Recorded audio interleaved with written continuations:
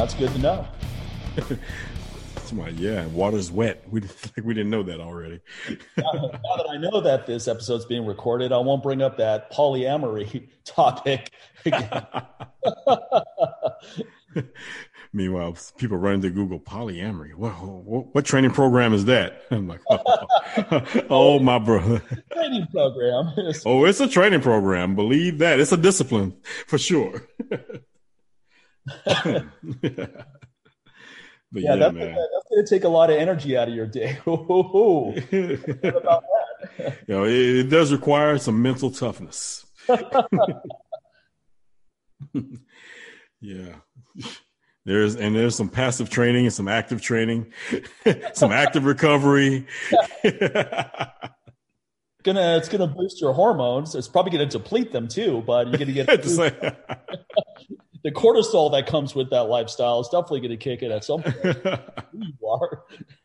Oh man. But a more important topic than that is a lot of times we run across nonprofits on Instagram and other social media platforms.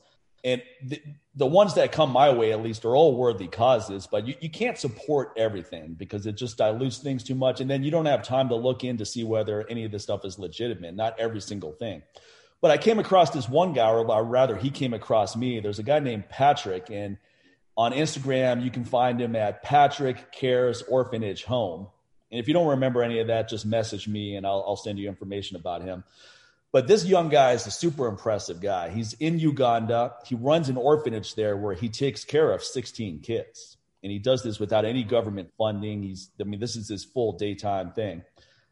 And when I look at, first of all, my dad supports orphanages in Uganda. So I'm somewhat aware of what goes on over there. And I've been there before, so I understand the need as well.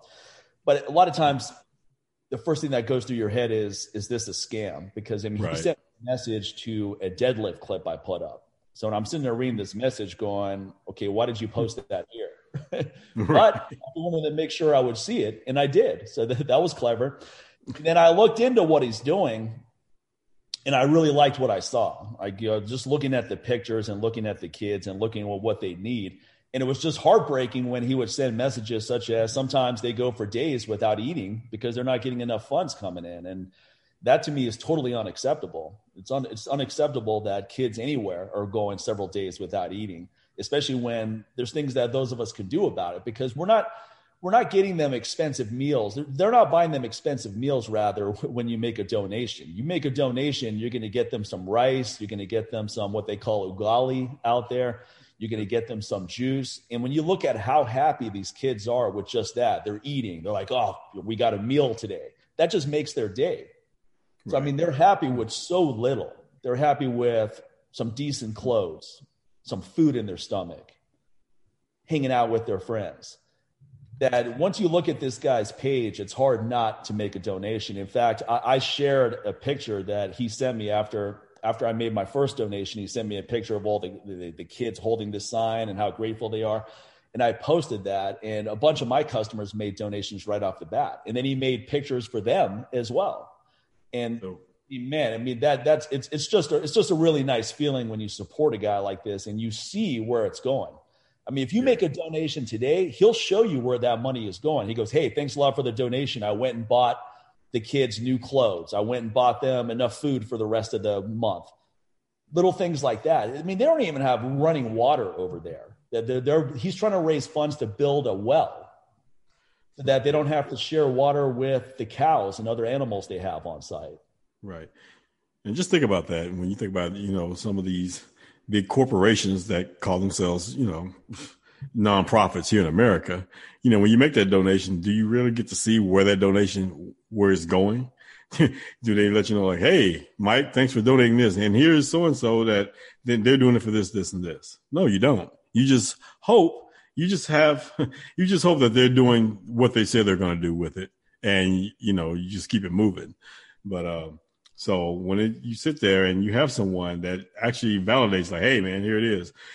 And like we said, like if it were a scam, like this is a very elaborate scam because he's consistent. He's doing this. And but I was telling you, here's the thing, though. He has 16 kids that are not his.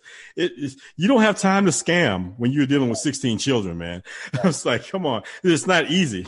Like I told you, I said, all you got to do is ask your favorite rapper or your favorite athlete, what that's like, having that many kids. It looks like he's in his early 20s. I mean, so to be such a guy at such a young age, he could just say, look, I gotta focus on myself.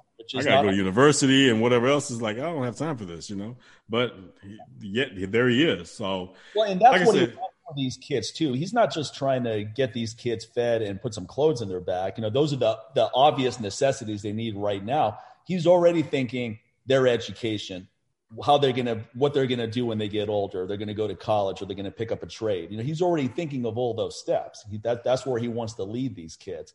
He doesn't want them dependent on him for the rest of their lives. But right now they're kids, so they need help. It's hard for them to survive on their own without an adult that cares. And these are all orphans that I don't know the circumstances of each orphan. It would be interesting to hear their stories for sure. But when you look at how happy they are with so little, it makes you embarrassed by the things that we often complain about. And I include myself in that. I'm certainly not above complaining about dumb shit.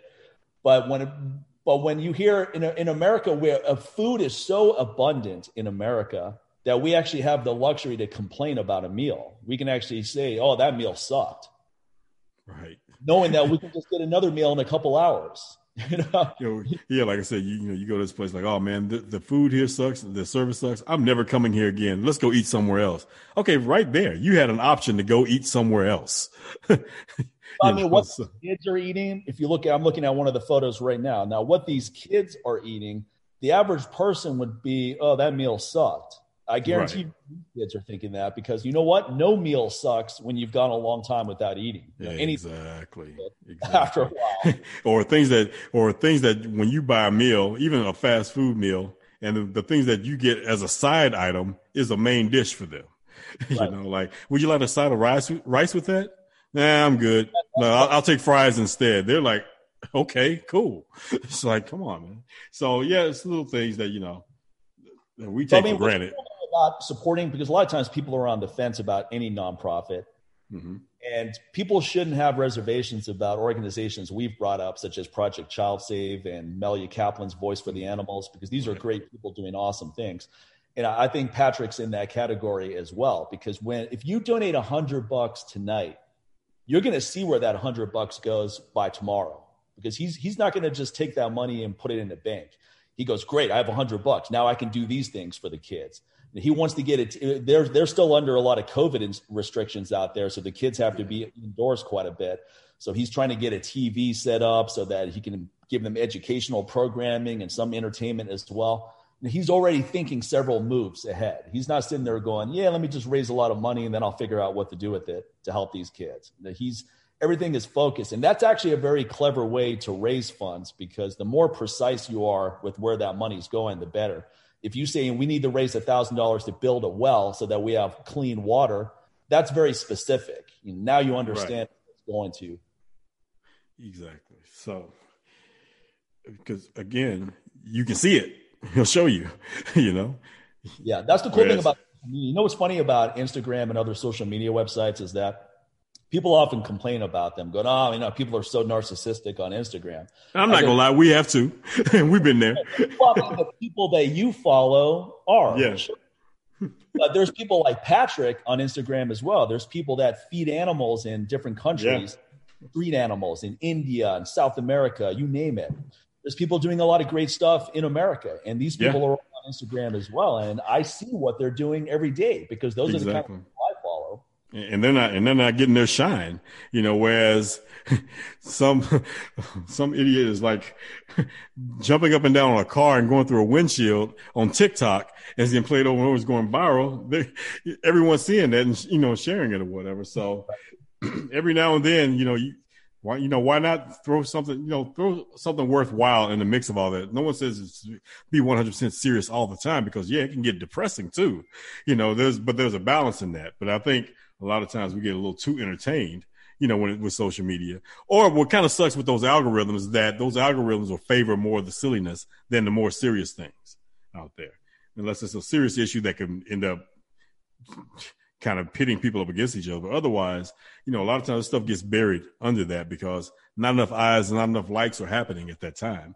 The way the algorithm doesn't even care. It's just saying like, oh yeah, but the dude that just fell down in a hole, busts his ass on a skateboard, people keep clicking on that. So that's what it's going to favor. So it helps to kind of, when we're in these situations, we come across accounts like this, to share that info, because otherwise we probably wouldn't even know that this was going on. Right.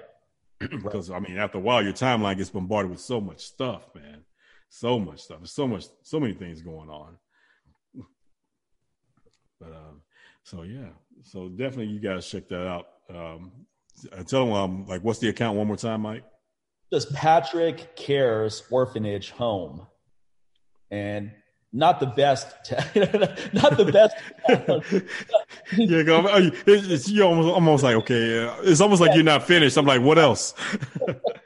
Could have just been Patrick's Orphanage. We understand you care. That's implicit. Or maybe the orphanage home is called Patrick Cares. No, I think Patrick Cares Orphanage Home is what it's. No, I think that must be what it's actually called. Yeah. So that makes more sense. But it just looks funny when you have Instagram and you only allow so many letters. Right. So it's like at Patrick Cares Orphanage Home, but where there's no punctuation, it's like, okay, it's some random words being thrown here together. I tell you what, though, you scroll through this guy's page and you look at what he's doing to help these kids and where the money's going and all that. It's really hard not to get behind him and want to support him, to turn away from that. Right. And, well, sorry to hear about that. Best of luck to you. Right. Because I'm telling you, man, if one person decided that he wants or she wants to donate $100 a month, that's enough money to feed the kids for a while. Now that may be enough to feed them for an entire month. Now, not an ideal diet. We're talking about just subsistence here, but that's better than nothing. Right. It's better than starving. Okay. They're eating rice and some juice. It's like, yeah, motherfucker, because that's all this guy can afford to give them. All right. Right. So what do you think he's going to, you think he would love to give them balanced foods? Of course, meals. Of course he would, but he has to think of 16 kids whenever he goes out and food for them. He has to think of, okay, what can I do to feed 16 kids for a week, for 2 weeks, for a month? Right. Yeah. So, and understand a little goes a long way. So don't sit there and feel like, oh my God, I can't right now. I don't have $100 to give Mike. I'm like, okay, but $10 goes a long way in this situation. And especially if 10 of our listeners are giving $10, there's that 100. Boom, done. Make it a regular monthly donation, $10 a month. That adds up real. Hey man, never underestimate the power of compound interest. Okay. Yeah. Compounding goes a long way. It is, like I say, even Albert Einstein said it's the eighth wonder of the world. Okay. So, well, that's sleep on. Another fun topic is just investing and financing, understanding finances, because I don't know why this keeps popping up. Jesus, everything is connected. Your computer, your phone, and hey, that's Apple, man. That's one thing about it. That's what makes them the company that they are, make them worth what they is, because they have you inside this ecosphere of all their products. This is like a voluntary imprisonment, or it's like you join this. It's like the best federal prison ever. Like it is like a vacation. You're sitting there, but the thing is, you're all locked inside here. So you can't really, and any of communication, anything outside of Apple products is really jacked up, and it's very discouraging. So you, to the point where you're like, I'd just rather not. So quite the branding that they've done, Yeah. Well, one thing, I watched an interview with that guy, the Wall Street Trapper. Is that Wall Street Trapper? Yeah, Wall Street Trapper. Yeah, Wall Street Trapper. So anyway, one thing I liked about what he said is he goes, look, here's what wealthy people do, what successful people do is they own businesses, they invest in stocks, and they own property. I go, I like that. I like that because it sounds very basic, but how many people fall into that category? Not too many. But those are three common traits of people that have money. Anyone you talk to that's good with money, they're going to be doing those three things. that is the key to wealth, and also a key to generational wealth. So you're going to have something to pass down to your offspring that come after you. Because otherwise, just sitting there and working for a paycheck, and like I said, no one's talking down on that, because some people, that's where they are right now. But here's the thing: you got, my thing, take a good look at what you spend your money on after you pay bills. And of course, when it comes to investing, first thing, anyone in investing with their weight and gold, the first thing I tell you to do is pay yourself first before you start paying your bills. And I know that's a scary thought. You take that check, and the first thing you do, you take a percentage of that and you go ahead and you put that in something that's going to go out and work, make those dollars work for you and go make money for you. So let's just say I'm taking something very minimal that we can all just kind of agree on. Let's say you make $100 that week. Okay. Well, first things first, you're going to take 10% of that and invest it before you take the next part and start paying bills or whatever else. Because if you start off just paying those bills, or whatever, then you're going to say, well, I invest once I, take care of my bills, and I'll have something left over. Well, then everything else starts to happen after you take care of the bills. Once you made this payment, then next thing you know, you got something left, like, oh, well, now let's go out to eat, because everybody's hungry, blah, blah. And then you go out and do that. Oh, now all of a sudden you're out and, hey, let's stop here because I need to get this, I need to get that. And then by the time you're done, you're left with maybe $1 or $2 out of that 100. And now and then in your mind think like, well, I can't do anything. I can't invest $1. Where am I even going to put that? Who's going to take it? And then you say, oh, you don't worry about it. And then what you end up doing, you'll end up either carrying it over to spend the next week on the next paycheck. So then you have $101. Or what you do, you just find some petty BS because you're like, this is $1. What can I do with this? Oh, here's something stupid. I can just go ahead and just spend this off because I don't want it to deal with $1. And so next thing you know, you have nothing. But here's the thing about that. You truly do have nothing, because 5 years from now, are you going to even remember where you went out to eat or whatever those things that you were paying bills on, even minus the necessities, like just say electricity and all that. But those other things, those other bills you had, credit card bills and all that, where is that thing from 5 years ago that you spent that on? Do you remember the day that you spent that $100 on that? No, you won't. And then what do you have to show for it? Is it making you money still? Is it working for you? No. So it comes to this point where it helps to start moving more and more away from being a consumer to being an investor. And you don't have to be the typical, white guy on Wall Street to be, an investor. Anyone can. Even like I said, over time, that little 10% each week, it adds up. Like I said, compound interest. If you need to see how much of a difference it makes, there's a lot of compound interest calculators online that you can go online and just tap in like, okay, I'm gonna start off with this amount and this is how much I'm gonna contribute every week or every month or every or bi-weekly or whatever. And then over this certain amount of years, you'll start to see, when you really start to see it in front of you, then it becomes a little bit more real than just sit there and hear about it or whatever. And what ends up happening, most likely you'll even do even more, because it's just like training. It's like training. For some people that have never trained before or they've been away from it or whatever for a long time, of course, one of the hardest things is getting started. It's doing that. It's that first day. Yeah. Even if you've been training, just starting a new program because, hey, man, you've been doing this one way of training and then now you've mastered it. And, of course, you're going to get comfortable with that. And then the whole issue of starting a whole new training program is now you're back to day one again. You're back to being a beginner. You're back in that awkward phase. You're back feeling a little inadequate because you don't feel as strong or as, in this matter of flow like you did before. So of course it's a little undaunting or whatever. So this is no different. It always that first step. It always comes down to that first day. Oh, you know what? F it. I'm gonna do it. And then that's where the action is right there. Just doing it. And then after doing it, the next thing is being consistent about it. And then one thing about being consistent about it, after a while, you get into a flow. It just becomes something that you do. It's like breathing. You don't sit there and figure out, trying to understand like how many breaths you're taking right now. And how many times you breathe in the last 10 seconds or why you've been listening to, my dialogue right now. No, you don't. It's just something that you do. And that's what that's ended up becoming. This is where with some of the most successful people, this is why they are successful, and notice I've never said rich, because there is a difference between being rich and being wealthy. Rich people, tend to do a lot of things I just spoke about the person that works hard and just lives paycheck to paycheck, because rich people are consumers as well. They're all about buying the things because they can. But eventually it's not sustainable if they're not investing and actually trying to be wealthy, and then also creating something that they can pass on to someone else and keep it going. A lot of times you got to get beyond yourself. Like, of course, a lot of us think of our kids like, hey, I just don't want you to have to struggle like I did, blah, blah. Well, here's one of the ways you can do that is helping your children, even if they're not your biological children, if you're just a mentor to a kid in your neighborhood or something like that, even just becoming financially literate and passing on that information to them. Because, hey, here's one thing I know about, the school system, especially here in America. They're not teaching financial literacy in the public school system, not consistently, not in every grade level, and not in every community.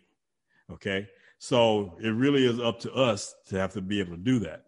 And at this point now with computers and the internet and all this other stuff, there's no longer an excuse. You've got your mentor in your back pocket. You don't have to sit there and hope to intern for somebody or whatever, and hope you can just run up to somebody and like, hey, I want to pick your brain on this, that, and the other, and try to buy some time with them. And so, all that, you don't have to do that because there's so much information out there. It's all about just, hey, be very intent and specific about what you're trying to learn, and then just go and just, man, you'll go down that rabbit hole when you're really serious about it. And all the things that you thought you'd never find out will just start coming to you. That's what focus does. When you're ready, of course, the teacher will appear, as the saying goes. When the student is ready, the teacher will appear. That will happen. And then they just realize whatever information you're learning, that's not your information to keep. Pass it along. Pass it on to someone else, because the more you give, the more you're going to get. But don't do it necessarily. Don't just try to give with the intention of getting something in return, because then that's disingenuous and it doesn't really work like that, especially in the long term. But business is. I was always a strong believer in just putting out content, putting out a lot of free content. That was a way to establish value without having to waste time trying to convince people over and over again. What I mean by that is if you have 10, 20, 30, 40, 50 articles on a variety of topics that are of interest to people visiting, that's doing the selling for you. People are reading that article and buying into you. You're not personally involved after you've put in the effort to write the article and post it. I have articles that I wrote well over 10 years ago that I still get new people off of. Like, hey, I read your article on bodybuilding.com. I go, bodybuilding.com? I haven't written for them since 2004 or something.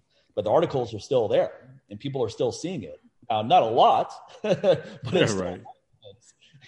So that's somewhat the compound interest of content. Also has a compound interest component because it's the gift that keeps giving.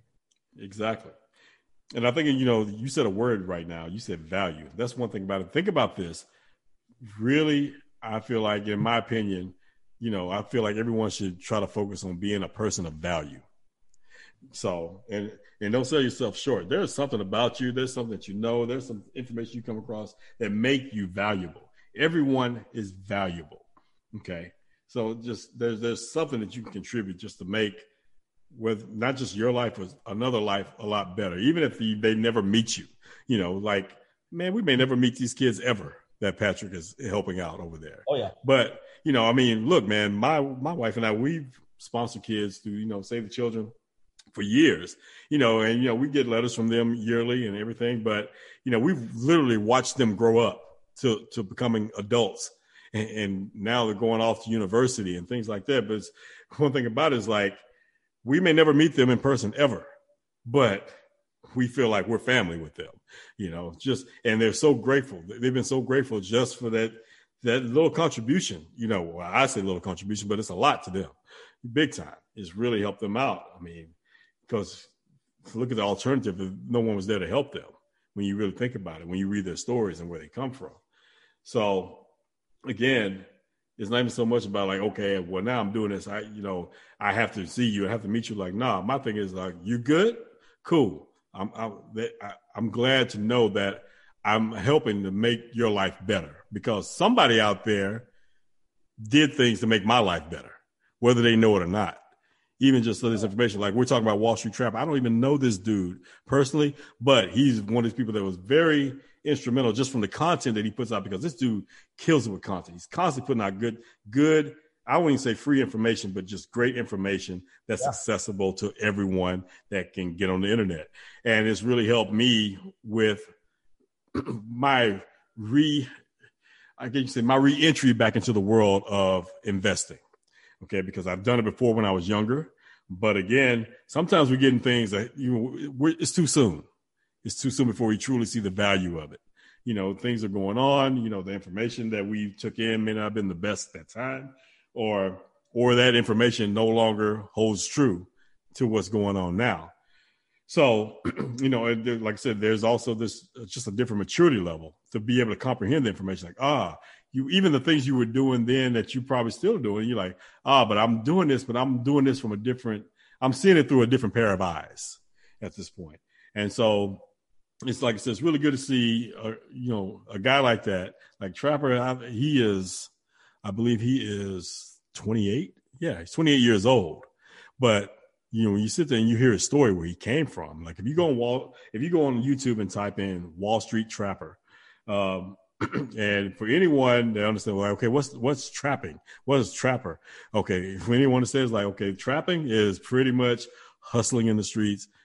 Somebody's like, when you're in the trap, that means you're in the streets. You're out here hustling. You're out here doing some nefarious type things for the most part, and this is somebody that turned their life around, and it took a very low point in his life, getting arrested, going to prison, and then, thinking that, okay. And then when you hear about his backstory before he even went to prison, because it seemed pretty desolate. He didn't have necessarily in the very beginning have a Patrick to grab, to take him and help him out as a kid, and send him on the right path. He was surrounded by just the opposite of that. And so when you hear his story, and then you also look at what Patrick's doing, then you see how important it is when we're in a position where, hey, man, I can, I may not be able to do a lot, but I can do something. And you don't understand how big that can be. That can really help change the path of someone. To become a person of value instead of a person that takes. And so, so this guy, he learned while he was in prison, he ends up meeting a guy that was basically there for embezzlement, for like a businessman who basically embezzled millions and still had millions on the side besides that was seized or whatever. But he basically was telling him like, man, what are you doing with your life? Like, well, you're doing it all wrong. And he's talking about the game of investing, because let's just be honest, no one's a bigger hustler than the people on Wall Street, and the thing is, you can look at that one or two ways. You can hear me say that and get pissed off, or you can hear me say that and like, but how? Because let's be honest, all of us are hustling something. We're all hustling someone and something in order to get on with our lives. And it's not necessarily a bad thing. If you are a business owner, if you are an entrepreneur, you're hustling someone. You're not necessarily not doing it in a negative way, but what you're doing is you're trying to sell a product. You're trying to sell your services. You're trying to show that you are a person of value, so that person buys into it. And then you hopefully, and we're going to talk about that, hopefully that person is going to buy into what you provide and see value in that, and not be greedy and stingy and just want to keep it for themselves. And they're going to take that and share that information with someone else, and someone else is looking for that same type of value and whatever that thing is that you can provide. And then the word gets out and it spreads. And next thing you know, your business is picking up, because people have seen value in that. It all started from the hustle, man. You had the first thing you had to do is go back to what we talked about a few episodes ago. You had to bet on yourself. So even that right there is a hustle, because it's really easy to talk yourself out of doing something, that's going to help you out. That it's really easy to talk yourself out of being great, because it's really easy to be negative. It's really easy to say, that probably won't work. But you actually have to hustle your negative side to shut the hell up and give yourself a chance and show yourself what you can do. And then once you do that, you're like, well, hell, I'm not going to keep this to myself. Let me show these other people what I can do. Let me get them in on this gig. Let's get them to buy into me like I bought into me. That's the hustle, baby. That's what it is right there. So it's like I said, there's too many negative connotations around hustling. Now, talking about the real thing is, don't be shady. Don't be shysty. and don't be a crook. Okay, now that's a whole different thing. Now there are those on Wall Street, but there are also those on Main Street, and there are those on your street that are the same way. But there's still people that also that are of value that are out there hustling or whatever in those same locations. You just got to choose which side of the street that you're going to be on and which door you're going to walk through, and pretty much what you're going to take from that, what you're going to absorb from that, and what you're going to put out there once you get that information. And you got to find what's of value to you, and is that something worth value of sharing to others? That's how you have to look at it. Don't worry so much about the ones who are doing the shady stuff. If you're not a shady person, you shouldn't give a damn. You just try to avoid those people. But at the same time, do your best. If you can protect someone from those shady people, like, hey, then so be it. That's kind of your duty to do that. The best hustle is legit hustle, as Ice-T right. said. And, sometimes you come across information that's really useful for people that you didn't realize would be, because you didn't realize how people think about stuff. I mean, there's a drug called finasteride, and a lot of men take this who are experiencing baldness, and it can be effective for that. But here's the problem. Here's the caveat, is that it obliterates your DHT levels, and DHT is way more important than testosterone for sex drive and erections. Mm-hmm. So what's the common side effect with men that have taken this drug, especially for prolonged periods of time? What I just said, it destroys their sex drive. And sometimes it takes a long time to normalize after using it. Some never normalize after using it. Years later, they're still experiencing the negative ramifications of this. Yet very few people know what I just said. I get people emailing me all the time going, hey, can I take your testosterone booster with finasteride? I go, don't even bother taking my testosterone booster, because the negatives of what you're going to experience from taking finasteride are so pronounced that it's a waste of money for you to even bother with my T booster. I've said that to people many times. I could easily just say, yeah, sure, man, it'll be a great combo just to take the business. Right. That's how bad finasteride is. Now, Dr. Gordon's talked about how, and he's not the only one, other doctors say that if someone takes finasteride, they should take TRT as well to avoid the negatives. And that makes sense, but there are a lot of people that don't need to take TRT that take finasteride. So now you're going to take TRT as a preemptive measure against the negatives of finasteride. And I go, how about this? Just don't take finasteride. There's other things you can. Now people are going, well, look, it's easy for you to say, Mike, you have a head full of hair. You're not going bald. I was like, that's true. Lucky me.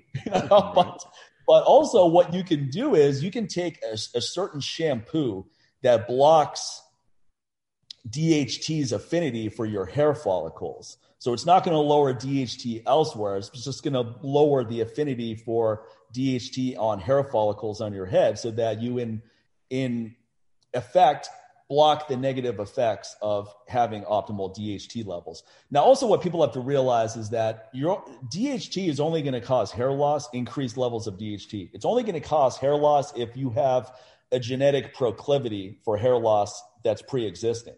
So it may accelerate that process. So you're going to lose your hair anyway. You may lose it a little bit sooner if you enhance your DHT levels. But I can tell you this, most men, if they have to choose between whether they actually have a functioning dick and a sex drive, or a head full of hair and no functioning dick, no sex drive, most people are going to go with the sex drive. He's like, you know what? Like, hey, man. Okay? I know I can rock that look. No problem. You know what? Hair plugs sound pretty good now. Hey, man. Like, they're doing miracles with hair plugs now. It's like, come on. So, but yeah. Now that shampoo you were talking about, like, is that like what shampoo is that? There's a couple different brands out there. There's one called Durkos, which is hard to find now. But I mean, if you type in DHT shampoo, a bunch of options will pop up that are good options. Okay. And a lot of times people that use anabolics use these shampoos as a way to preemptively block any potential hair loss effects of certain compounds they're taking. Right. Like I said, it won't have the systemic negatives of taking something like finasteride. Finasteride is, to me, it's, people shouldn't even be putting that product out there. Doctors shouldn't even be prescribing it, in my opinion. The negatives are so pronounced, it's ridiculous to me that's an approved pharmaceutical. But then I have to wonder, because a lot of times, do these doctors even know that? Some of these doctors, do they even know just how, those effects like that, like they should even be prescribing this? I mean, they should know. Yeah, we know they should, but some of these doctors, once they're done with all the studying and what I mean, because look, that's the reason why so many don't really go with just more natural, like say, a natural addition to whatever treatment they're talking about, whatever field they're in, because they stop studying, they stop looking into these things, going any deeper. They get set into a way and just like, okay, this is what we've always been doing, blah, blah. And they may know the updates on whatever treatment they've been doing or whatever, like, oh, here's how they're doing this now, instead of also looking at things that could complement it or actually be a better alternative to that. Right. Because again, a lot of times, some would just say they just don't have the time, but I'm just like, look, man, even in the field that I'm in, even when I'm doing personal defense and teaching that, I find the time to keep learning about, new things. Okay.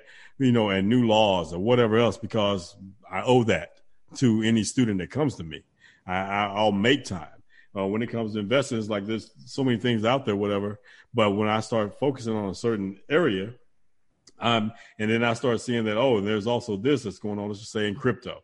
It's like, of course, first thing you say crypto, a lot of people, if they even heard of it, they'll think Bitcoin. They think it's the same thing. Just like anytime someone sees a brown soda, they call it a Coke. Doesn't necessarily mean it's Coke. It's just Coke has done such a good branding with brown soda. That's the first thing that comes to your mind. So anytime you talk about cryptocurrency, all people think about is Bitcoin. They think Bitcoin is everything in cryptocurrency, but when you start thinking about other aspects of, you start thinking about Ethereum and people are like, what is that? Or you start thinking about Cardano and all these other what are altcoins? What are alternative cryptocurrency, and, all these different things. You start going in that rabbit hole, you kind of owe it to yourself to learn about these things. So you're not just stuck on this one thing, because at the end of the day, then you come to realize that, okay, yeah, when you talk about cryptocurrency, Bitcoin is the thing that comes to most people's minds. They're even familiar with that.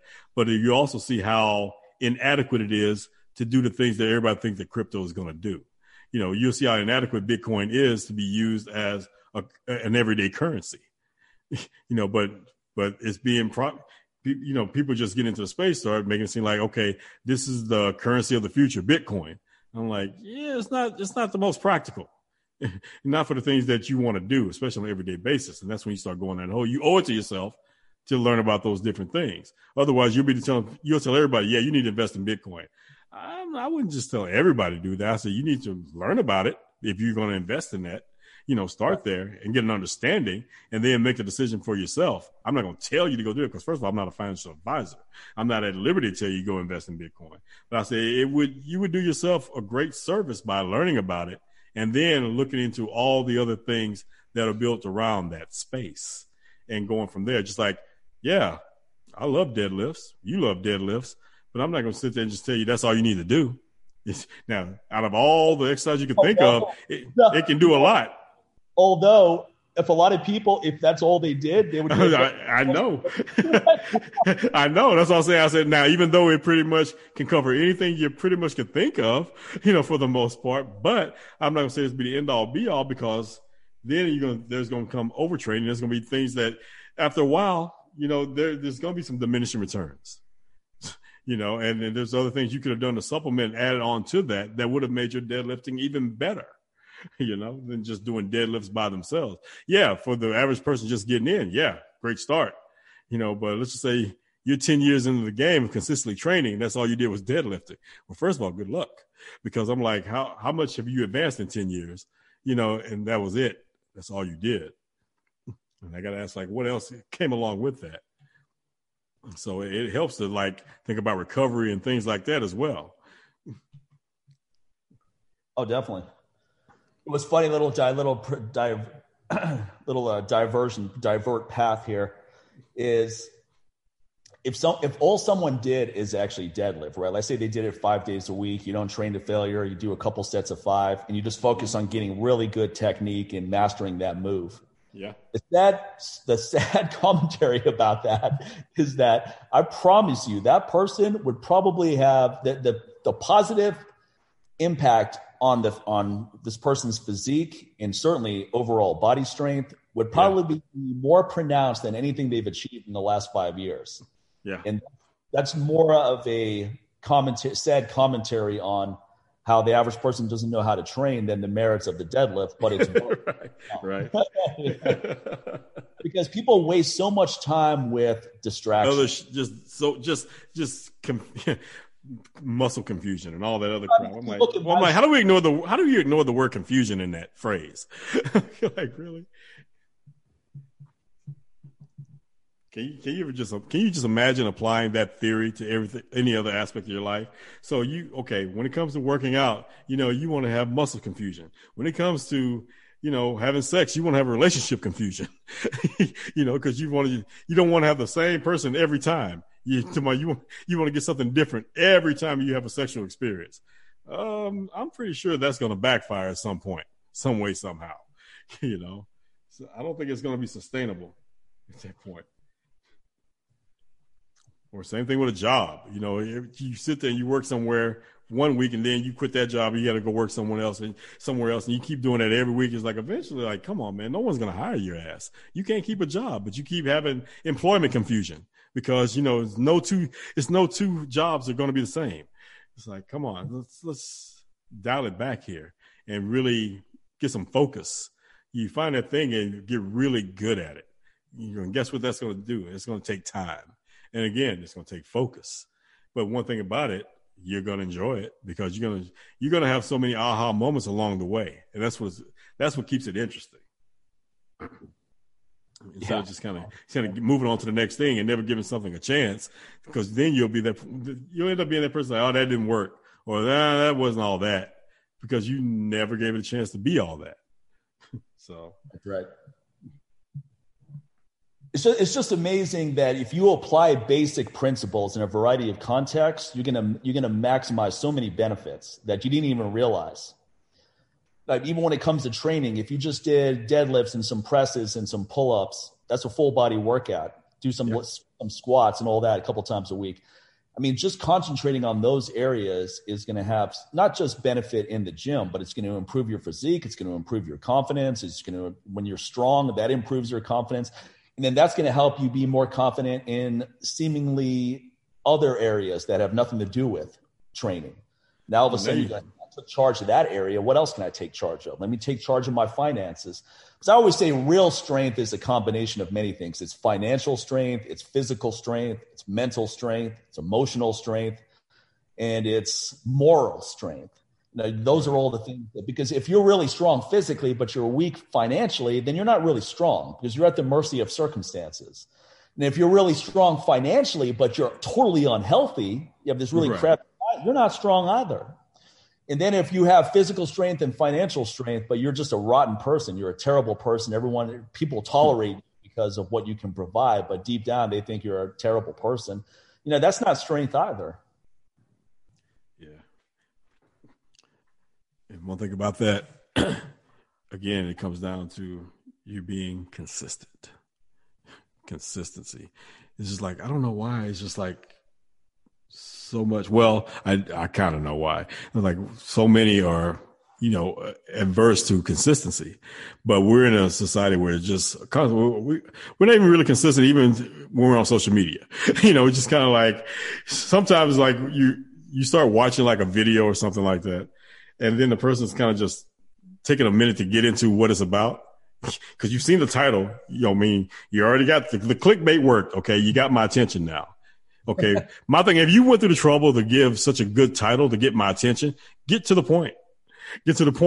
Because so if you're sitting just kind of babbling on and on and on, and then it just becomes this yap fest, and like, well, naturally we end up moving on to something else. Or even if you are trying to pay attention or whatever, the way that the stuff is set up, if you just kind of glance, if this person's kind of boring you glance a little bit to the right, you see these suggested videos, and then you see another title that kind of compels your attention. You're like, well, maybe this person's going to get to the point. And then you click. And so you're constantly doing that. So my thing is, one thing that you were just talking about, that example you just gave, another thing that it all leads to is one key word: efficiency. Yeah. Another thing, efficiency. Man, another thing that doesn't get its flowers, doesn't get the proper attention and props that it deserves is efficiency. We talk about consistency, but the best way to be consistent is to be efficient, because you're not going to consistently do the same boring, long, drawn out crap each and every time. So but the way you become more efficient is by being more consistent. So it's a catch-22. Well, here's a funny example of efficiency. I take Raina with me everywhere now. She's designated as a therapy dog, so I can take her everywhere. And I've been taking her to the casino when I play blackjack, and she does really well. She just sits under my feet at the table. She's awesome. But she gets a little antsy after about an hour, and I have to leave and walk her around. And I say this as a positive thing because I know that going in. So when I sit down at the table, I know I have about an hour. So I really dial it in. I focus my energy. I concentrate fully. I play the game perfectly. I time my bets exactly when I should be doing them. Right. And then I always, 3 times I've played with her, 3 times I've left as a winner. And somewhat superstitious. And now I got to take her with me. Until I lose with her, she has to go with me every single time. But also, it's a lot more fun to have her around. And it actually is a positive thing because I'll sit at the fucking table for hours if I'm on my own. Right. Up and down, up and down, up and down. Maybe you leave up, maybe you leave down. But in an hour, that's enough time, especially I don't play for big money, but that's enough time for me to concentrate, write a few good decks. I said decks, not dicks. and then leave on a high note. It's like, man, Mike was talking about writing dicks. I was like, no, I said motherfucker, decks. I said cards. Not that there's anything wrong with writing dicks if that's your thing. Be my guest. Oh man.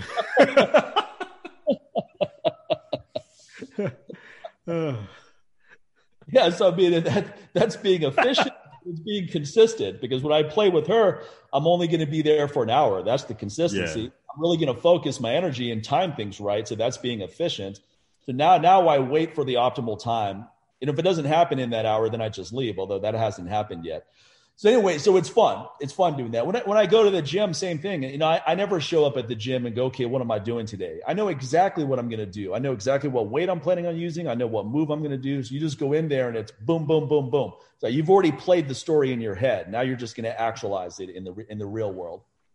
Yeah. So one thing about that also, that plays in so many different aspects. So even you're just saying that you give yourself an hour and then pretty much like, hey, I'm going to hit it and I'm out of here.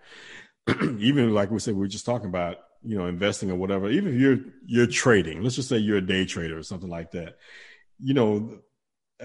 over time, you start to realize if you just trade just because you're trading, just because the market is open or whatever, you'll find yourself trading too much. You'll be over trading, just like overtraining. It's the same thing. These things are all the same. It's like you went to the gym every day and you're spending 2 and 3 hours in there without a plan. And then you're just like, oh, I'm just going to pick up the heaviest thing I can each and every day. Well, that heaviest thing is not going to be the same. It's not going to be the same type of heavy each and every day because you're not going to have that strength or the recovery to pick up anything as heavy as you did a few days ago or whatever, So same thing happens with trading. It's like if you're constantly trading every day, all day while the market is open, you're going to run right through your money, man. You're going to blow right through it because you're not actually sitting there getting to know the trade, getting to know the company that you're trading in. You're just gambling and you're just spraying that, like Mike said, you're spraying the money hose and you're just basically hoping something sticks, something works. Well, you don't really want to do that because one thing about it, once it's gone, you've lost it. It's out of here, So what you want to do is you want to be a little bit more efficient. So you start looking at, okay, what are the best days to trade? Well, of course, you look at the beginning of the week and the end of the week. Okay. There's these cycles that tend to work out and everything in between just kind of like, it's kind of flat, but that's when the spike is because you're going into the weekend and coming out of the weekend and people are hungry to trade or it's the start of the new week or the end of the week and people are trying to set themselves up to win. So a lot more people are in the market doing stuff. A lot more people are trading. There's a lot more volume going on, right. So that's one of those times you don't really want to be in the downtime per se if you're trying to really be efficient and get in and get out, So because my thing is I want to trade on those days was volume. So therefore I can get the results that I've already got in my head. Like, okay, this is what I'm going to do today. This is my plan. And I want to go in there when I got more and more people in the market are going to help me get to my plan a lot faster. Then once it's done, I'm done. I'm not hanging around. I'm not trying to, or even if a trade didn't win, I'm not trying to revenge trade and try to get that money back. Like, no, I'm gonna look at the lesson. Like, okay, what part of my plan did I not stick to, or what did I miss? You know, it's kind of like a fighter, or even a football team. It's like after the game, they go back and watch the tape. They go back and watch film. You know, just to see, even if they won, they want to go back and see what could have been better, or they want to see like why did it work? Did we execute it perfectly, or was it just a fluke? Did something else work in our favor? Whatever. And should we do it again? You know, or should we enhance it at this point? So, you know, even if you sit there and record yourself, you know, like I said, there's a guy that I follow on Instagram, on social media, named Ian Dunlap. I feel like one of the, just like right there with Wall Street Trapper, who we were talking about earlier. Ian's another guy that he's been doing this for a while. He's a young guy, you know, he's still in his late 30s, but he's been trading since the financial crisis that happened back in 2008. And just, so he's been in the game. He's spent the time consistently, you know, since 2008. He was already trading before that, but especially after that financial collapse, you know, that was a perfect time to really get in and learn some things, you know, but like I said, when there's blood in the streets, you know, saying that's the time to get in. And that's what was happening, because, you know, you want to learn from other people's mistakes and not be the one teaching the mistakes to everyone. You know, like, yeah, you're going to have mistakes along the way. But my thing is, I'm the type of person, I don't like to reinvent the wheel. So I like to go back, and that's why I like to read books, like to read biographies and read people's stories to see what they've gone through to get to where they are, and kind of see where I am. I'm like, oh, I'm heading down that path too. Like, oh, let me kind of pivot right here, because I don't want to go through what he went through or whatever just to get to this point. You know, when someone has already done it, and I'm like, okay, well, this wasn't necessary, you know, per se. You know, what, that's just going to delay the inevitable or whatever, or it's not efficient to go down this road at this point. Now that I've recognized it, and I'm seeing like, it's really not going to be that much help by doing it this way, especially because I see what so-and-so went through with this. Like, or you might be going down a road that you didn't even know you were going down until you read about these people. Like, oh shit, I'm heading the same way. Okay. It's like, again, don't be afraid to pivot. But the problem is, most people, as soon as something feels uncomfortable, they pivot. So there's this balance through all this that you got to figure out.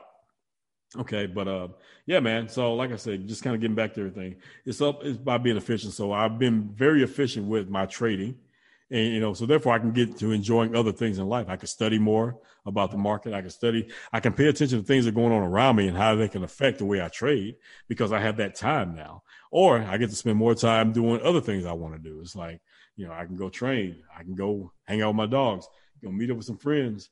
You know, I can just read, you know, I can cook and do all these different things. But while I'm doing this, money is being made for me in the background because of the things that I've done, the effort I put into being consistent and really putting the effort into being efficient about it and truly learning the craft, learning the trade per se, you know, and making that money work for me. And that's what you want to do when it comes to investing. Don't just think about just saving and putting something away just so you don't spend it.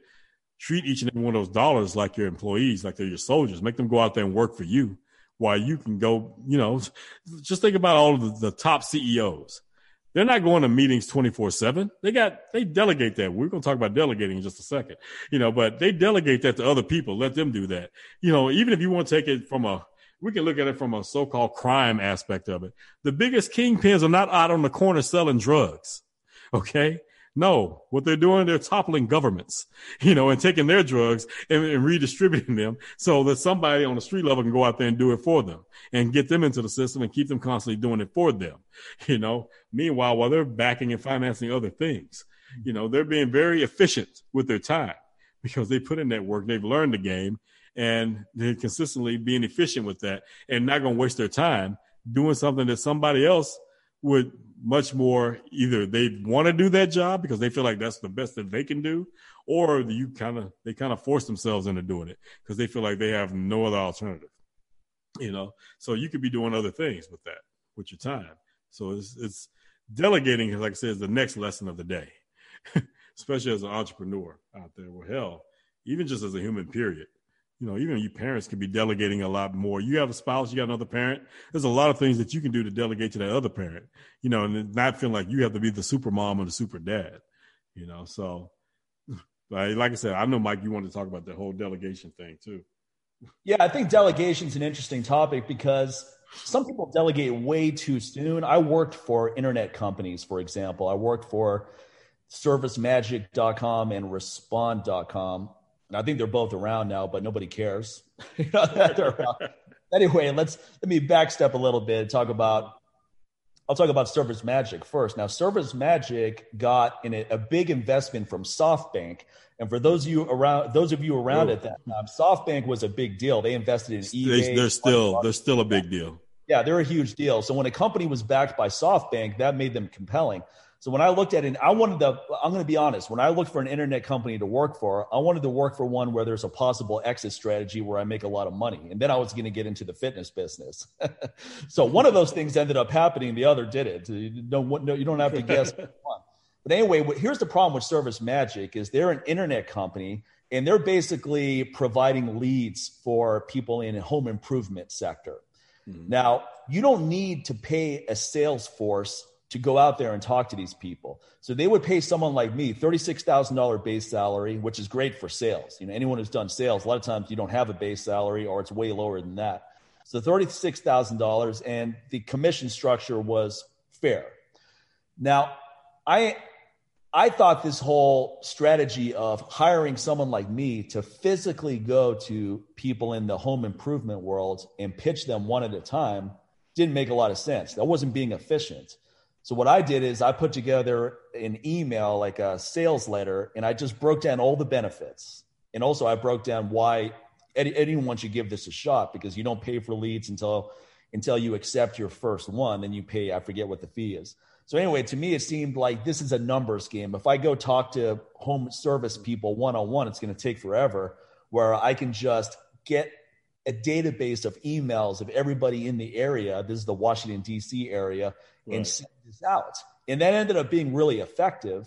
And I ended up maximizing that commission structure. And I don't know if it's because I maximized it, but coincidentally, about a month or two later, they revamped that commission structure where now you had to sell a lot more to make the same amount of money. But here's where I'm going with this whole story. They hired a sales team that they didn't need. You know why? Because they got a lot of money. So when you get a lot of money that you didn't earn, it's easy to be really inefficient and delegate too much. And that's right, exactly what they did. And this is one of the reasons why a lot of these internet companies failed, is because they wanted to be a big deal before they were. So you guys have no profit right now, and you're spraying the money hose and hiring people that you don't need. You don't need someone. They could have hired one person to do what I did and gotten the same amount of customers as having a whole sales team of people out there trying to convince people. Respond.com, same thing. Now, this company hired a shitload of people, including myself. That look, like when people say, "Oh, you sound bitter about working for other people," I go, "No, I wasn't bitter. Honestly, I thought I was overpaid, because at Respond.com, I'm making $65,000 a year guaranteed, and then there's bonuses for closing big deals, which no one ever did, but that possibility was there. But I did not generate $65,000 worth of revenue for this company. And that's not even taking into account the medical insurance and all of that, that's pretty expensive as well, because you get way better medical insurance when you work for someone else. Right. Depending on what you're prepared to pay. So, that whole thing was a disaster as well, because you're paying me $65,000. You're paying several other salespeople, either that amount, maybe more, maybe less, depending on what they negotiated, before any of us have made a dime for you. So that's delegating way too much, way too soon. Right. And these companies never made it. Now, someone will say, well, look at Amazon. They sprayed the money hose for years and years. Yeah, they sprayed it for decades. And eventually, then not only did they become profitable, they became this huge company that they are. But there were a lot of companies that tried to play a similar game, and it didn't pan out the same way. Here's the thing about Amazon. It's like Amazon kind of took basically put it like this. Companies sitting there directly hiring employees and having too many, having all that overhead and too much payroll has been their detriment, and they end up failing. Amazon didn't necessarily have to do that because the majority of the employees that brought them the income was mainly all these businesses that were using Amazon as a distributor, and so basically they come in, they get their fees from people, these companies using Amazon to sell, to sell their products or at least post their products or whatever. Amazon gets their cut. But at the same time, Amazon is also studying these companies. And then what they do, they sit there and they replicate the product that they see as successful and rebrand and have their own brand of it out there, basically putting that employee, that business, that small business, putting them out of business, or at least putting it to the point where it doesn't make any sense to be on Amazon anymore, because now people are going in and buying the Amazon version of the product that you originally made, so they're going for the knockoff, because again, people mostly shop with their, where the money is. If they can save 20, 30 bucks, 10, 20, 30, 40% on the same product, with a different label, but it's giving the same effect and same results, most likely that's what people are going to do. Most customers are not going to be loyal to something just for everyday use like that. Okay. Especially something that you're getting online from a website like that. So, and so eventually they end up doing it to the point where, hey, even the government started looking at Amazon like, hey, y'all doing too much. Are we having trust issues here? Do we need to have an antitrust situation coming up here? But you know what? You got ahead of that as well, because, you got to know how to play the game when you're heading in that direction. And that's a whole different story. But so when you sit there and look at Amazon as an example like that, that's where they were coming from. They were leveraging themselves to be successful. Okay. It wasn't even about, them over delegating. They were, if anything, they really betted on themselves and they really leveraged their position to get higher and higher. Whereas these companies, they end up mentally over leveraging. They mentally start thinking themselves, well, I'm going to be a big juggernaut like Amazon, just because they see what Amazon's doing, think they can do what Amazon has done. But Amazon's been doing it since the mid 90s. It's 2001, folks. So you're talking about, damn near 30 years of putting in this. But of course, they weren't profitable until like maybe less than 10 years ago, So, but the thing is, they knew what they were doing. So they knew what they were doing by not being profitable. They were just getting all their ducks in a row they had the vision to see where they're going to go next. And they had their plan. They executed their plan to a T. And then once they knocked out the whole book space and all the things that came along with that, then one by one, they start integrating into other areas. And then just boom, let's take down this. Okay, let's take over this. Let's take over this. And then eventually, next you know, they got Whole Foods. And now they're doing online pharmacy. And they're doing one by one, boom, boom, boom. They're doing home security. All these different things. But somehow, some way, all these different things tie back together to what Amazon's original foundation is. Okay. And again, it's about making things convenient and efficient. And at this point, doing it through the net, doing it through the internet, made it easily accessible for what's perceived to be for less of a price, but not necessarily less of the value per se, in theory. So that's what companies have to really look at. And so don't just sit there and say, oh, I'm going to be the next Amazon, until you start reading and figuring out how these people got to where they are. And then you got to ask yourself, do you really want to go that route? I'm going to be the next Amazon. How about the next business that stays in business? Yeah, exactly. Well, whatever your business is. So, instead of you trying to be the next, on nutrition, why can't you just be the next best fucking, aggressive strength? That's just like, I always hate when like let's say a musician comes out, an artist or whatever, or even an actor, and someone goes like, oh man, she's the next Whitney Houston.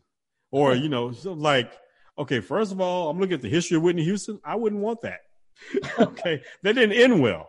So I'd be like, no, I'm the next me. Okay.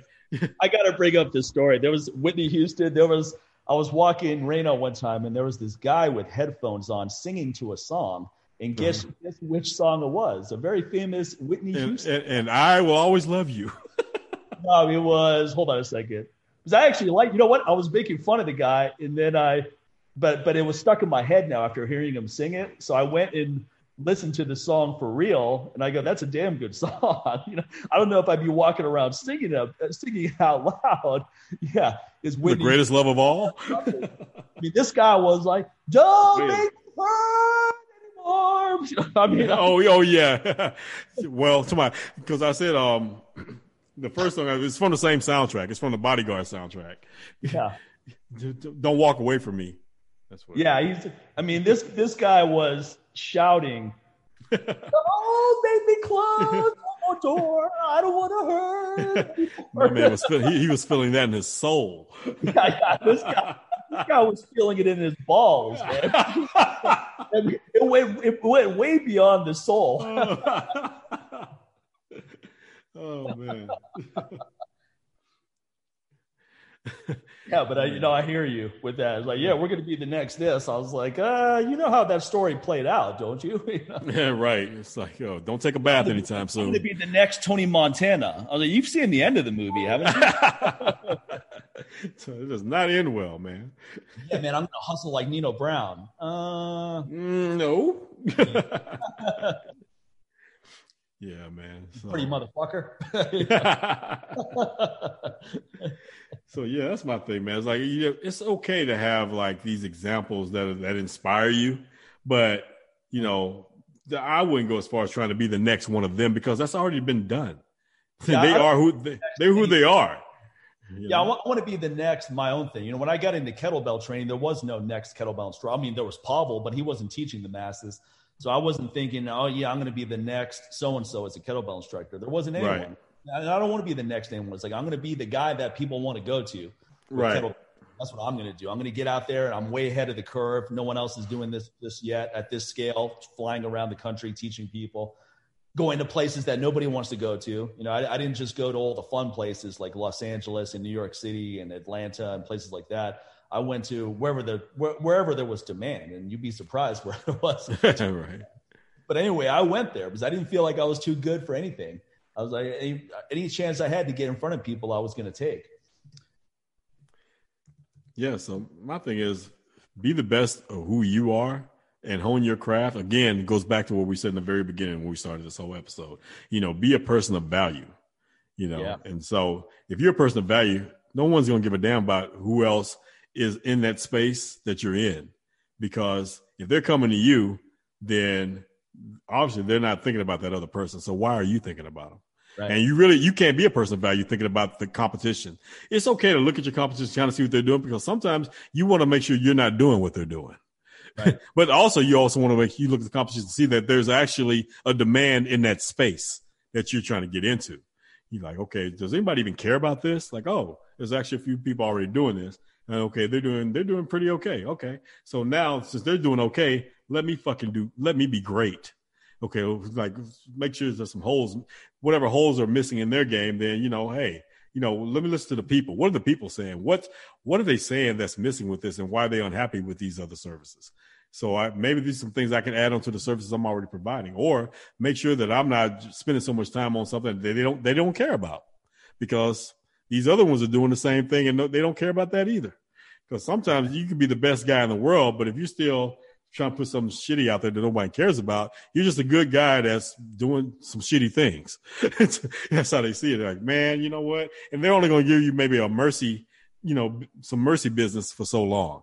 Like, man, because there's been times where I'm like, man, this food really sucks, but I'm still going to give that waitress a good tip because she was really nice. It wasn't her fault. She wasn't cooking, but at the same time, I don't necessarily want to come back to that place. So, right. So, yeah. So think about that. So again, be a person of value. Again, hone your craft, really focus, be consistent, be efficient, and don't over delegate, but at the same time, don't under delegate either. You don't have to be the one wearing all the freaking hats, so you got to really understand what you're good at, and what you're not good at, find someone that's great at it, not good, but great at it. And it really comes down to that old adage also, if you're the smartest person in the room, you're in the wrong room also. So those are like some things that kind of just wrap up all this that we're talking about in a nutshell. Even though we kind of had all these different scenarios, they all come back together in that summation that I just gave right there. Yeah. You know? So, and that's not just business, that's life period, man. You know, because one thing we learned in the last year, time is not promised to anyone. So you definitely want to be as efficient with your time, consistent with your time, and finding some value with your time as possible, you know, these days, because again, it's not promised to you. So wasting your time. I've been through that phase of working 7 days a week, all day, obsessed with building your business. And that's a necessary phase. That's the way you should feel when you start a business. You shouldn't even be thinking about weekends off or vacation. Oh, yeah. That bullshit. Because 4 hour work week. Look, the whole time I lived in Los Angeles, 4 years, I didn't go to a concert one time in those 4 years. I didn't even think about it. And I go to concerts all the time now in Vegas, but there's a difference. Now I'm more well established. I don't have to. Right. You put in the work, you know? Yeah. But then I wasn't thinking of going to comedy show. I mean, I did go to some comedy shows, but I didn't go to a concert at all. And I'm a big music guy. It's not because I didn't want to go. It's just that I was so focused on what I'm trying to achieve. Right. But eventually you want to get to a point where forget about balance. It's about, you want to enjoy your life. And if you're working all the time, I don't care if you love what you do. If you're just focused on that all the time, you're not really living. You know, you're one-dimensional. You want to have other things. It's good to have some hobbies that you're not going to make any money off of. It's like me with skateboarding. I'm never going to make a dime skateboarding unless I crash and I put up a clip and people find it funny.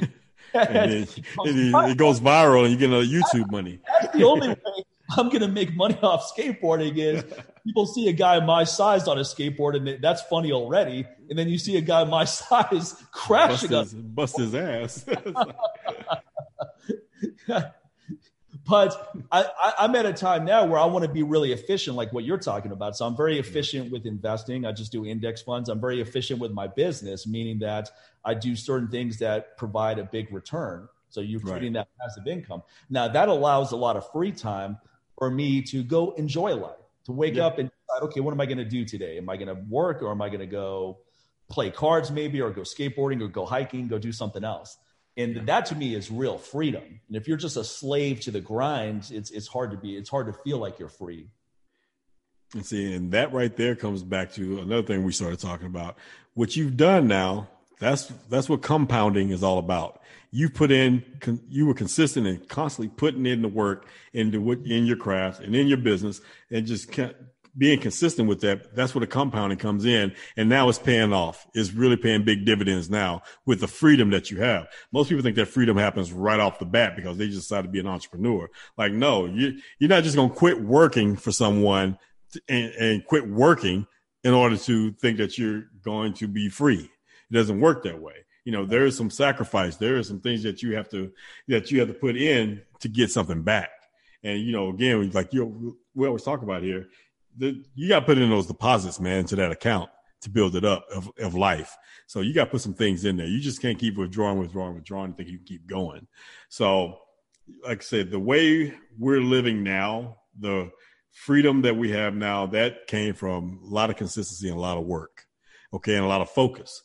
But what's crazy is a year from now, the things that I'm putting, even though I feel like I'm using my free time for a lot of these things that I'm learning or whatever, you know, they're going to still pay off, you know, just even the things I've been talking about here, you know, that's come from this past year of putting in work, you know, just feeling a little bit more comfortable to even talk about it and bring it up in a conversation. You know, I'm just thinking like, oh man, 5-10 years from now, damn, what kind of investor am I going to be? You know, I'm like, I look forward to that, you know, because everything I'm doing now is going to really set the tone for what 10, 20, 30 years is going to look like. And then even beyond that, even when I'm long gone 50, 60 years from now, you know, and on to the next, because everything I'm doing now is because of things I've done in the last 10 years, 20 years, and 30 years.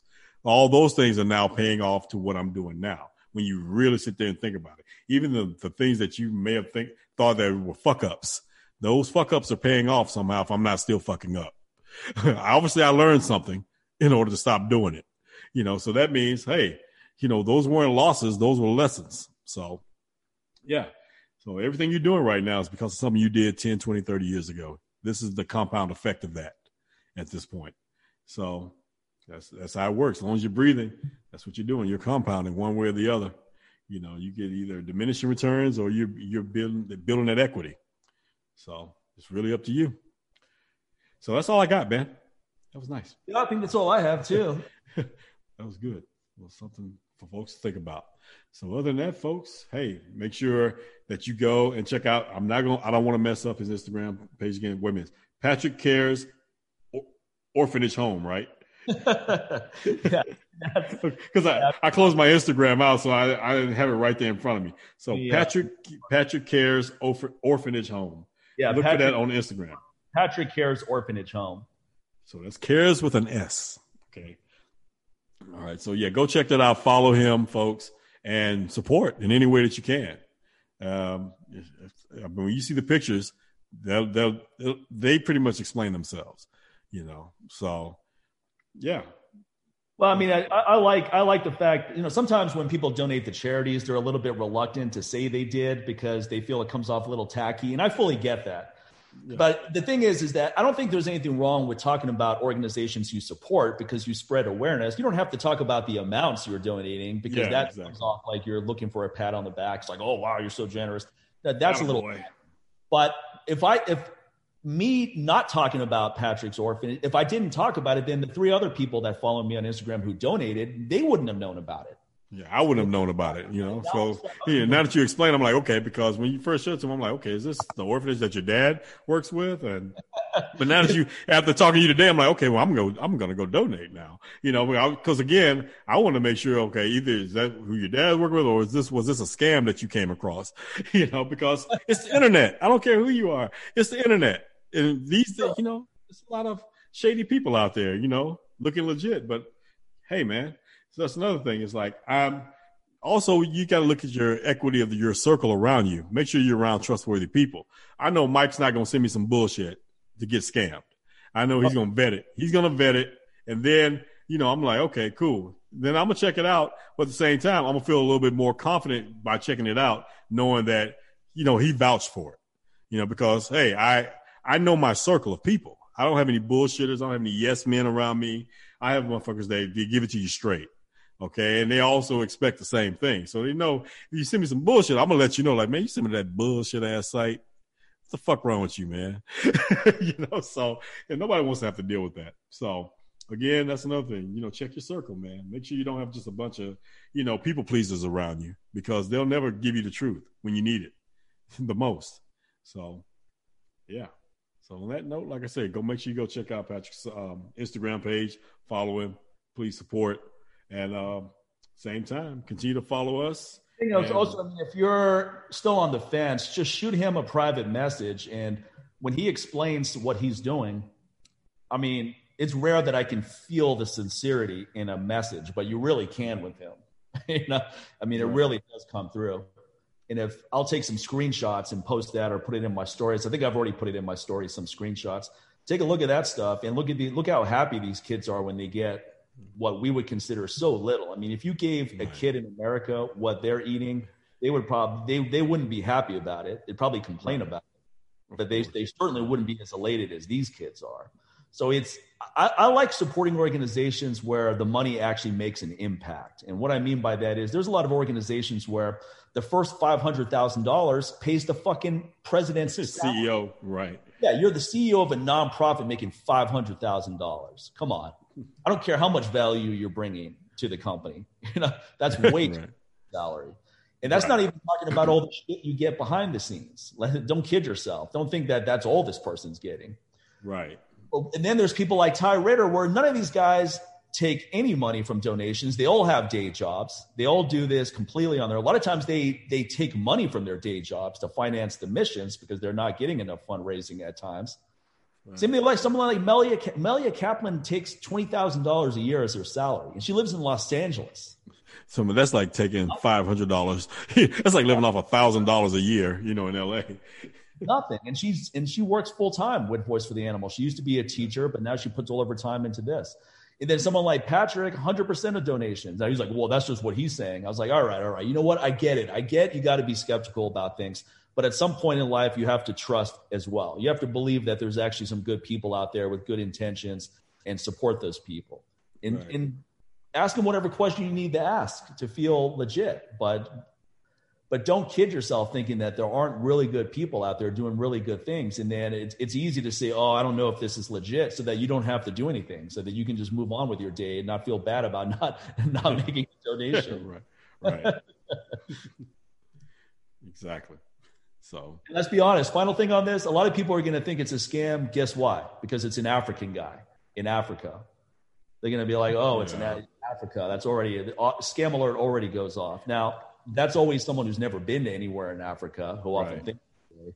Because are there scam artists in those countries? Yeah, just like there's scam artists here. But guess what? There are scam artists from this country that go over there to start charities and take that money and they build homes and buy real estate that they take from these people. Because I know this firsthand, because some of these people have these so-called, mission trips. That's what they were doing behind the scenes. And the little rich kids from America going over there, posting videos, looking like, taking their photo ops with these kids or whatever. But then as soon as the cameras went off, they're sitting there taking their land and sending these people on their way, or they're making them pretty much like a new form of slavery. They got them working for them, for next to nothing, but hey, I'll give you like for every $100 that we get from, a donation, we'll give you $2, and that's what they were doing.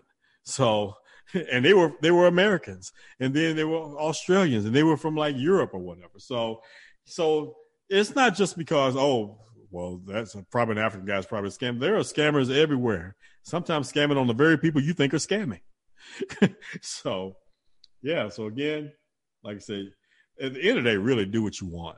But the both of us feel like this is worth your time, and whatever you can do, to donate. It'll be worth it. Yeah, it's just a really good feeling, man. When you're able to help people in need, it's a really good feeling. When you're really helping any being in need is a really good feeling.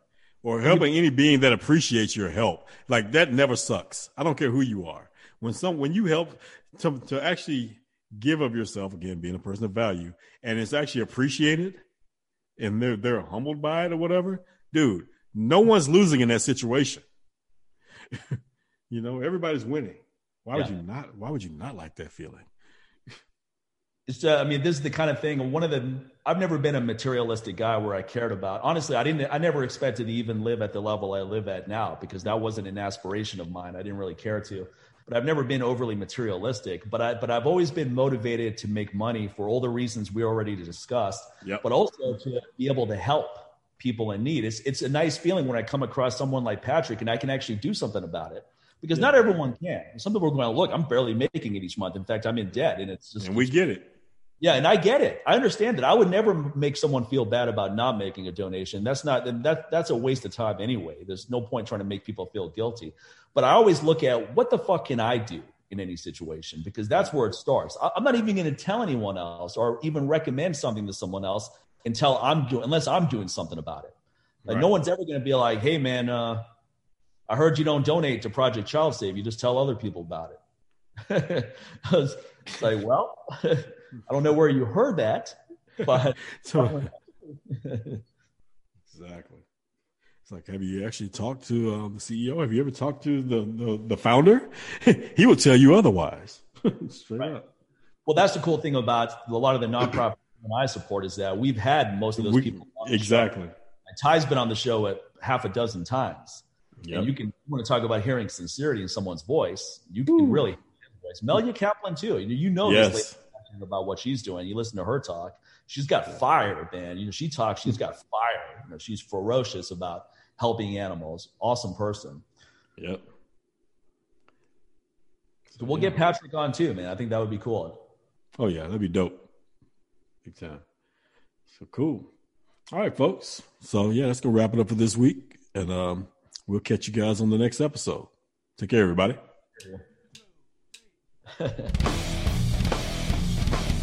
That wraps up this week's Live Life Aggressively show. Be sure to head over to MikeMahler.com and NewWarriorTraining.com. Use the coupon code LLA12 and receive 12% off of your total purchase at either of those websites. Also, for more personal protection tips, make sure you head over to NewWarriorDefense.com. Support the production of the Live Life Aggressively show by heading over to Patreon.com and becoming a patron. Simply go to patreon.com/LLA podcast. All Patreon subscribers receive Patreon-only access to our brand new show, Afterlife, which is a brand new behind-the-scenes episode that is not available to the public. Our Patreon subscribers also get to enjoy bigger discounts on all of our products by receiving Patreon-only discount codes beginning at 15% off on all products on MikeMahler.com and NewWarriorTraining.com. Don't forget to rate and review us on Apple Podcasts, Spotify, and Stitcher. Lastly, be sure to share the episode by following us on social media on Facebook as well as our new account on Instagram. Until the next episode, take care, everybody.